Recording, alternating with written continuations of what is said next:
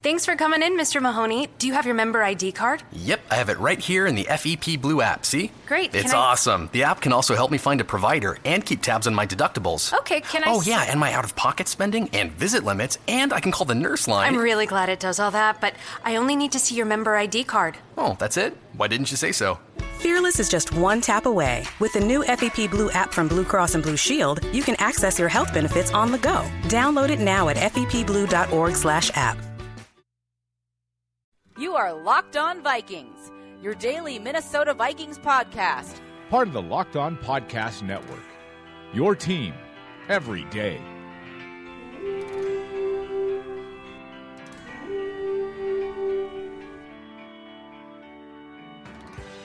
Locked On Vikings, Locked On Podcast Network. Welcome to this Thursday edition, the official start of free agency. It actually kicks off at 3 p.m. this afternoon, but deals are already getting done. Let's get started with our free agent whip around and take you through all the deals going down in the NFL right now and how they impact the Vikings. The biggest domino to drop, Matt Kalil will not return to the Minnesota Vikings. He is going to reunite with his brother Ryan in Carolina and be the Panthers' newest left tackle. This is a bittersweet pill to swallow for the Vikings. On one hand, you get rid of a guy who, for the last 4 seasons, was substandard, particularly in 2015 and then injured last year. There's certainly a segment of Vikings Nation that is washing their hands of Kalil's career in very good spirits. Some are saying, don't let the door hit you on the way out. And I get it. Kalil was a turnstile at times. And had it not been for his rookie season, where he was Pro Bowl caliber, I think everybody would be on the same page. But by virtue of, number one, knowing Kalil's ceiling, number two, knowing how poor the line was without him, number three, understanding the dearth of good linemen on the market, it may be tough to do as well as having Kalil, even if Kalil is not a perfect LT. It makes perfect sense that he would move on to Carolina, though. Kalil was not always the thickest skinned when it came to criticism. He showed the cracks in 2014-15 when he knocked the hat off a heckler. He once left the post-game locker room before speaking to reporters. So with all the criticism he received in Minnesota, you can see why he might be soured against the Vikings. And in a sense, that's the same thing that might be going through Patterson's mind. It might be tough to undo the damage that's been done to a guy's morale when you actually want him to sign back. You know what I mean? Plus, playing with his brother is obviously very important to him. He's spoken glowingly about his brother in the past.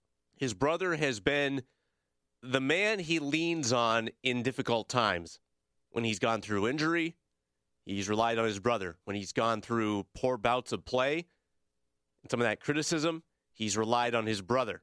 So Carolina will be a comfortable place to fall. He'll have a built-in support system, somebody to help him learn the offense, and possibly a contending team. So that's a wrap on Matt Kalil's career in Minnesota. The former number 4 overall pick does not sign a second contract with the Vikes. That's got to be really stuck in Rick Spielman's craw today. And that makes back-to-back years in which Spielman's first-round draft picks, Ponder, and then Kalil, didn't work out. Moving on now.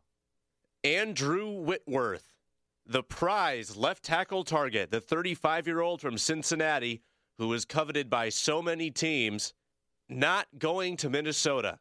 Andrew Whitworth agrees to a 3-year, $36 million contract with the Los Angeles Rams.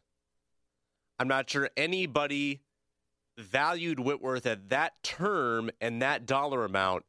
That's a lot of money to give a 35-year-old, even though he's been very good. The Vikings thought better of it, holding on to some of that cash, and have thus far been very conservative in their free agency approach. They also watched Ricky Wagner go to Detroit.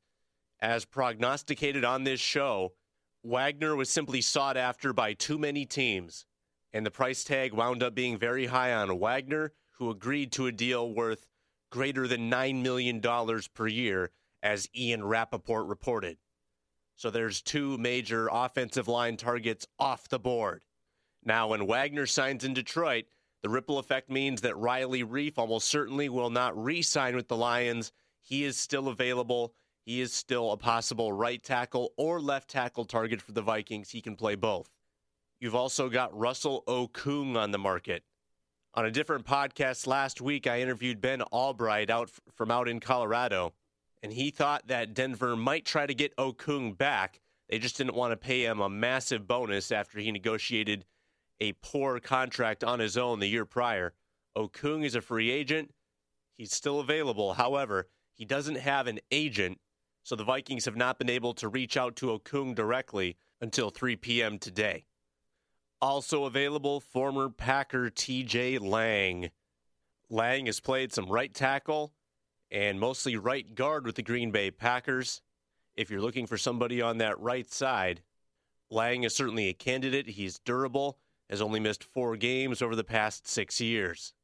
Is democracy in danger or decline? Condoleezza Rice, William Galston, and Carlos Gutierrez and others take on this question in the fall edition of The Catalyst, a journal of ideas from the Bush Institute. Surveys show Americans place less trust in institutions like the media and business. Others contend America has faced far more challenging periods and emerged strong. Leading policymakers, Bush Institute experts, and respected journalists take on this debate. Read about it at bushcenter.org/catalyst.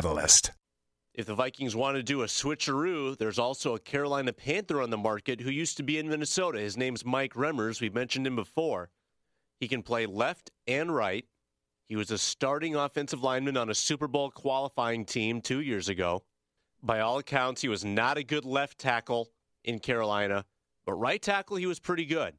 So it's not time to panic yet. If you're a Vikings fan, there are still starting options available on the market, but they'll likely be going quickly. When we talk to Sage Rosenfels tomorrow, we'll probably know for sure whether or not the Vikings have a starting caliber lineman to add to the mix. The early silence in free agency could signal for the Vikings that they are more set on internal replacements or draft and plug and play. As we've talked about on this show, that doesn't seem like as reliable a solution, but maybe you think Jeremiah Searles has it in him to grow into something. Maybe you think Zach Karen or Rashad Hill have it in them to take the next step. Just consider this. There's so much more film available to GMs and coaches on these practice squad or non-starting linemen than there is simply in game film. There's 3 practices a week for 17 or 16 weeks, plus preseason, plus training camp. The evaluations are much more complete in the front office's mind than they are in our mind. Now, that being said, if the evaluations were good, why haven't they played more? And therein lies the rub. I would encourage everybody to take a step back from the panic because the Vikings don't have limitless resources to spend money on overpriced free agents. If you trust the judgment of Spielman Zimmer, and I think they've earned your trust over the past 3 or so years. Those two have been a very good tandem. Remember that they have to pay a lot of guys coming up internally. Xavier Rhodes, probably Sam Bradford, Eric Kendricks, Daniil Hunter. If he bounces back, Anthony Barr, Trey Waynes. These are all guys that will mandate second contracts in the next 1 to 3 years. So while the perception is that you have cap space now, you have to look at the long game. Salaries might be doubling for a handful of guys within 2 years. And if you're signing long-term, high-volume contracts, you're going to run out of resources and you're going to lose out on some of your younger talent. That's why it's dangerous to sign veterans to pricey deals. There's a very good chance that you would end up being strapped by that Whitworth deal by year 3. So I'm not ready to press the panic button yet because I feel like there's a plan in place. I don't believe the Vikings were prepared to get into a bidding war over Whitworth or Wagner. I think probably of the 3 signings that are nearly official, I think losing out on Kalil is probably the biggest disappointment. Because at least you knew what you had in Kalil, and from the sounds of it, the Vikings did make an offer. Now, the risk involved for Spielman et al. Is that when you stand pat at a perceived position of need and you don't make big moves, and then if things don't work out, that's when you get in trouble. Inaction can be devastating. Now, on the flip side, inaction followed by affordable solutions, which could be the game here, that's how you make your money as a GM. It's easy to throw money around recklessly. It takes discipline to sit back and look for cost-friendly fixes. Last year, the Vikings had a grossly expensive and terribly ineffective offensive line. So at minimum, wouldn't it be better to have a grossly ineffective offensive line that's costing you very little? At minimum. If you can get more from them by paying less and have some upside, that could be a plus. It's Locked On Vikings, Locked On Podcast Network.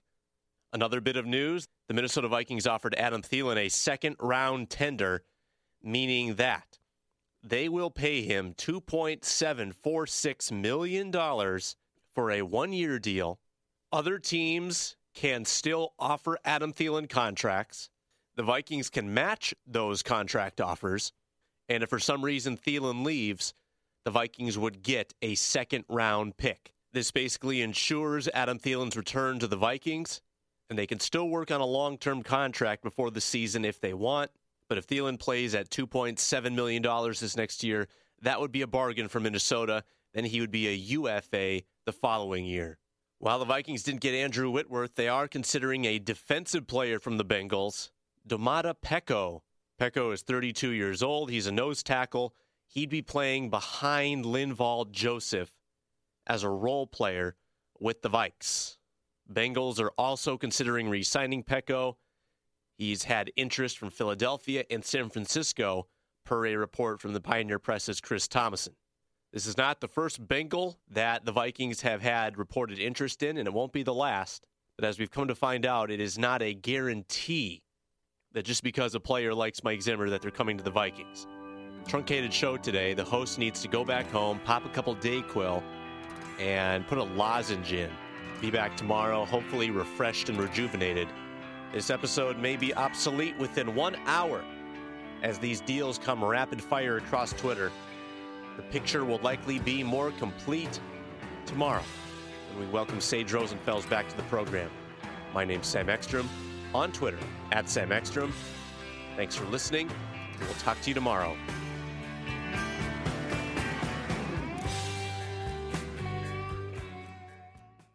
Is democracy in danger or decline? Condoleezza Rice, William Galston, and Carlos Gutierrez and others take on this question in the fall edition of The Catalyst, a journal of ideas from the Bush Institute. Surveys show Americans place less trust in institutions like the media and business. Others contend America has faced far more challenging periods and emerged strong. Leading policymakers, Bush Institute experts, and respected journalists take on this debate. Read about it at bushcenter.org/catalyst.